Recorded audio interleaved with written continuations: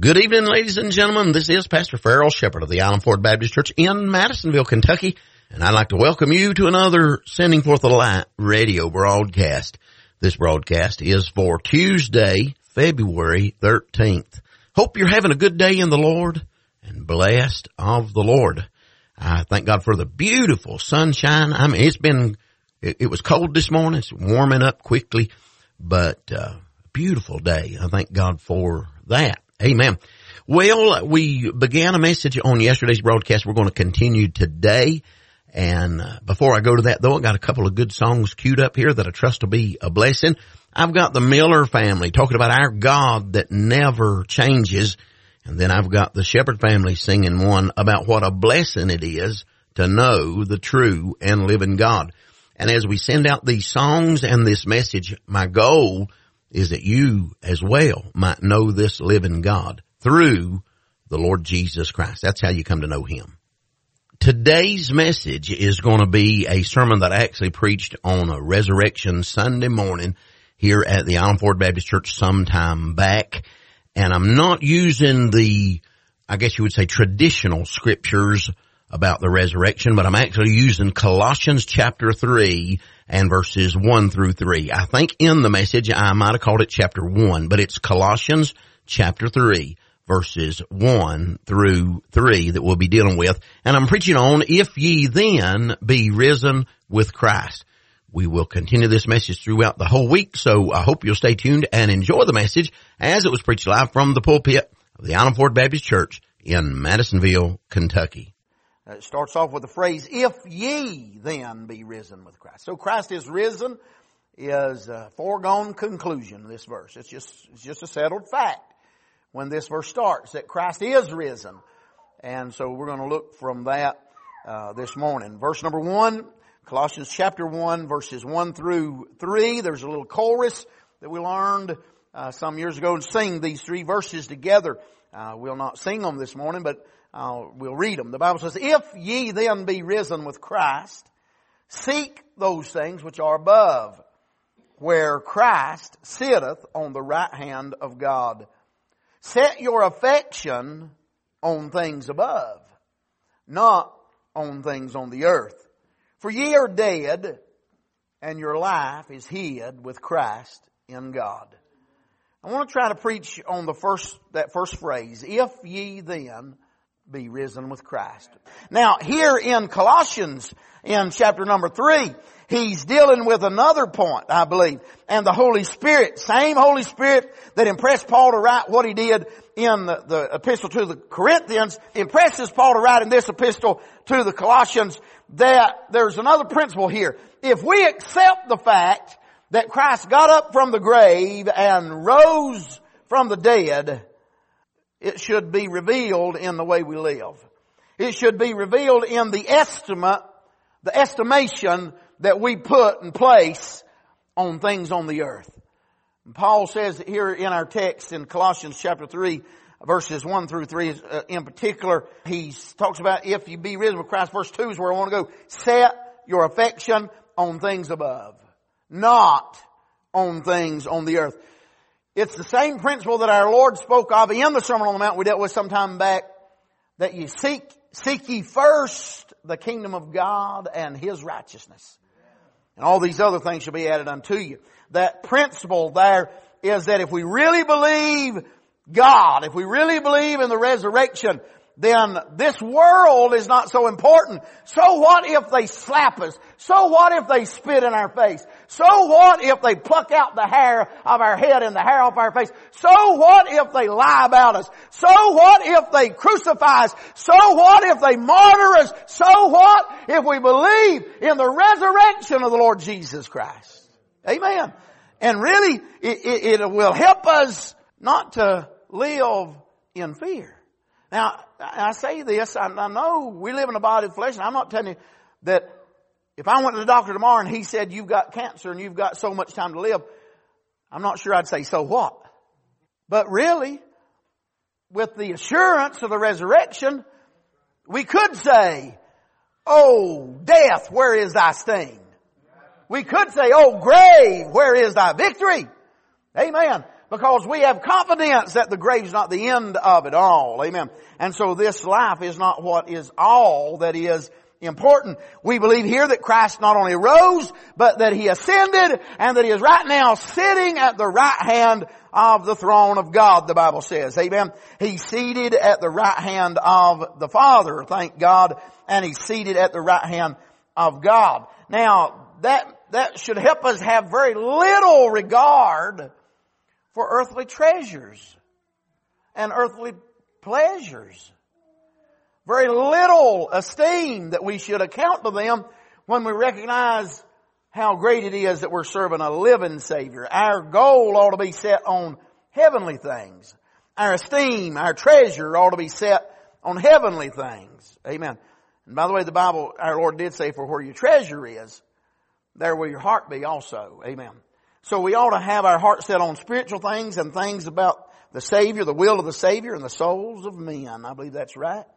Now, again, I say I'm surely there's nobody here that doubts or denies the resurrection of Christ. Some people say, well, I don't believe He got up bodily. I believe it's just a spiritual resurrection. Well, I believe that it was a bodily resurrection. Matter of fact, if you believe the Bible, you have to believe that it was a bodily resurrection.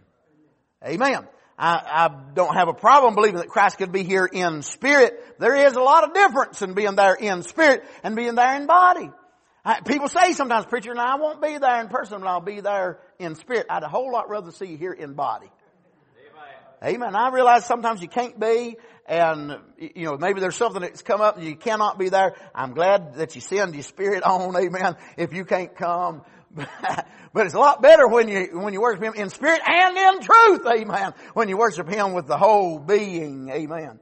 But I don't guess that we doubt that He rose from the grave or that we deny that He rose from the grave. But do we live like that He rose from the dead? Do we live like that He's still in the grave? Amen. Can we just continue on our life just like the resurrection never happened? Can we just go right on like nothing ever happened about Christ getting up from the grave? This historical fact that Christ got up from the grave, does that alter my history? Does that alter my future? Does that have anything to do about my duty? Anything to do about my drive? Does that have anything to do about the designations I make in my life and the decisions I make in my life? Are those things affected by the fact that I really believe that Christ is alive, that He got up from the grave? That's a question that we ought to ask. I believe that the knowledge of the resurrection, a true faith in the resurrection of Christ, will give us new views of the world. We'll see things differently. Amen. I believe it'll give us new motives for living. It'll give us new inspiration for things that we can accomplish for the glory of God. And those which we formerly held will be much more meaningless than they'd seemed to be before. Amen. Now, it's one thing to hold the resurrection as a doctrine in your statement of faith.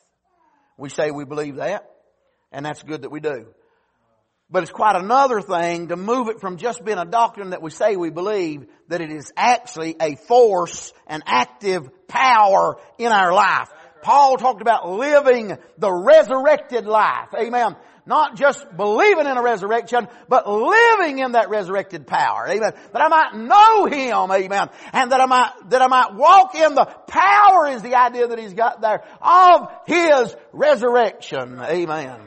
God help us that we could get to that point. Amen. So today, when we celebrate the resurrection of the Lord and Savior Jesus Christ, I want to think on that thought. Let these thoughts occupy our mind and consider for a few minutes how that His death and His burial and His resurrection ought to affect our life that we now have in Christ. Our life, He said, is hid with Christ in God. Amen. If your life is hid if anything is hid in something, you don't see the thing that's hid, you see the thing it's hidden in. And so the world doesn't need to see me. The world needs to see Jesus. Amen. And we need to live that. So there ought to be a practical outcome of our life, our present earthly life, if we really believe that Christ rose from the dead. Now, following that line of thought, I want to point out a few things that I believe a confidence and a true belief in the resurrected Christ will produce in practical elements in our life. And there's a lot, and I'll only deal with a few this morning. Let me say, first of all, I think the first thing that faith in truly believing in a resurrected Christ will give us ambition. I use that first. All of mine's going to start with an A this morning. And ambition. Now, some people would say, preacher, ambition's a bad thing. You don't ever want to have an ambition. I'm amazed at how our world thinks or don't think, one or the other, that they have these competitions, but they don't want it to be competitive. Because everybody that signs up gets a trophy. Well, then what good's the race? And it's not that you run the race and you do your best and you get out front and then you mock the others that didn't do as good. That's not the idea. And by the way, there's an idea talk about sportsmanship. There's an idea in that is that there is a camaraderie. There is a character of I guess you say a chivalry involved in that. There is some character in there that it's not a mock, but we've gone way beyond that. Right. But if you don't get first place, then you practice and you work at it and you train at it and you do your best next time to get first place. Right? That's the idea. There's an ambition involved. Now, here's where I'm going. That it's not that ambition is wrong as long as it's headed in the right direction. Ambition can be wrong when you don't win first place in the race and so you decide you'll break the fellow's legs that won first place. Next time, you'll beat him. Or you'll cheat. You'll jump across the line before the gun fires or whatever the case is. Your ambition, it's good that you had ambition, but it went in the wrong direction. And so, it is wrong in that case. And I've got some thoughts that I want to deal with that. I believe that ambition is something that a person needs naturally. I mean, there's got to be a reason for getting up in the morning. There's got to be a reason for living my life. There's got to be a reason why I suffer and endure and sacrifice. There's got to be a goal out there somewhere. Amen. That's all just human. I mean, it's just human thinking. I mean, there's nothing wrong with that if it's in the proper manner. God made man and woman with abilities and with drives that are for a purpose. That purpose is good unless it's misapplied by evil. Amen. One man said this about ambition. I thought this was very wise. He said, the ivy will climb upwards if only it can lay hold on some tall object in which it may adhere. But if no such support presents itself, it will creep ignominiously along the ground. He said the ivy, if it's got something that it can get a hold of, will climb up. But if there's nothing straight, strong, and sturdy standing beside it, it'll just crawl along the ground. That's true. And so he goes on, he says, like it, ambition will mount heavenward if fixed upon some heavenly thing. But if left to itself, it will trail along on the earth. Well, that's right. What we need is we need something sturdy. We need something stable. We need something straight. We need something tall, strong, that we can adhere our life to. By the way, that's what this Bible is. Amen. It's sturdy and strong and straight. Amen. And this promise of the resurrection is a sturdy promise that we can anchor to and we can climb forward and go forward for the glory of God. Ambition's a good thing if it's in the right direction. Amen. Amen. Men, there used to be an attitude, especially in Americans, that you get up early and you work hard and you do your best and you can succeed in America. That used to be the American dream. It wasn't that they hand you everything. Joshua read me something the other day. Somebody was doing a survey and they said, this guy in the survey, he said, what do you think ought to be done to people that won't work and all they want is to live off what they can get from everybody else? And that person said they ought to throw them out of Congress. That's what they ought to do with them. I say, amen. The whole crowd. Amen. The American dream wasn't that somebody give you a house, that somebody bake you a cake and spoon feed it to you. Amen. The American dream wasn't that everything be given to you, but it was that you had a drive to do something and make something of your life. And you could do it in America. It didn't matter where you came from. It didn't matter what obstacles in front of you. Amen. But now we're hearing all the time, oh, it can't be done. Can't be done. We got to have handouts. We got to have the government. We got to have the nanny state has got to take care of us. Thank God we need some ambition in the right direction. Amen. Amen. Well, I'm going to deal with this just a little bit, this idea about the ambition. That's one of the reasons, by the way, why the school system, used to call it public school system, but the public don't have much say in it anymore. I call it government school system. But in the government school system, that's why they installed or instigated the sports in school. Had team sports, was to help. Their idea was it would take some young men, and that's how it was started, by the way, was only young men. It would take some young men that otherwise might be shiftless, otherwise might be lazy, that otherwise might have no purpose, otherwise might not have any drive about them, and we'd give them something to do, we'd give them a goal to aim for, we'd give them something to be proud of, we'd give them something to set their ambitions on, and they would thrive. And while they're at it, they'd stay in school and get an education. That was the idea. But the goal got mixed up, and they got a god. They made a god out of sports. All of a sudden, their God said, you can't go to church on Wednesday, you got to practice. All of a sudden, their God said, you can't go to church during revival meeting, we got a game. All of a sudden, their God started demanding some allegiance and more allegiance than the true God could demand. We used to preach it about all that Baal worship. And they called it basket Baal and base Baal and foot Baal. And truth is that sports has become America's God. By the way, not that playing baseball is a sin or playing basketball is a sin or playing football is a sin. Not that the playing of the sports is wrong, and not that the ambition is wrong. That is good in its place. But when it becomes a god, and it starts being an idol, and it starts taking away from true God. Amen. Amen. Listen, I think, for example, I think a Christian school, I think it'd be great for them to have some exercise. I mean, it's good. Kids need physical exercise. That's good.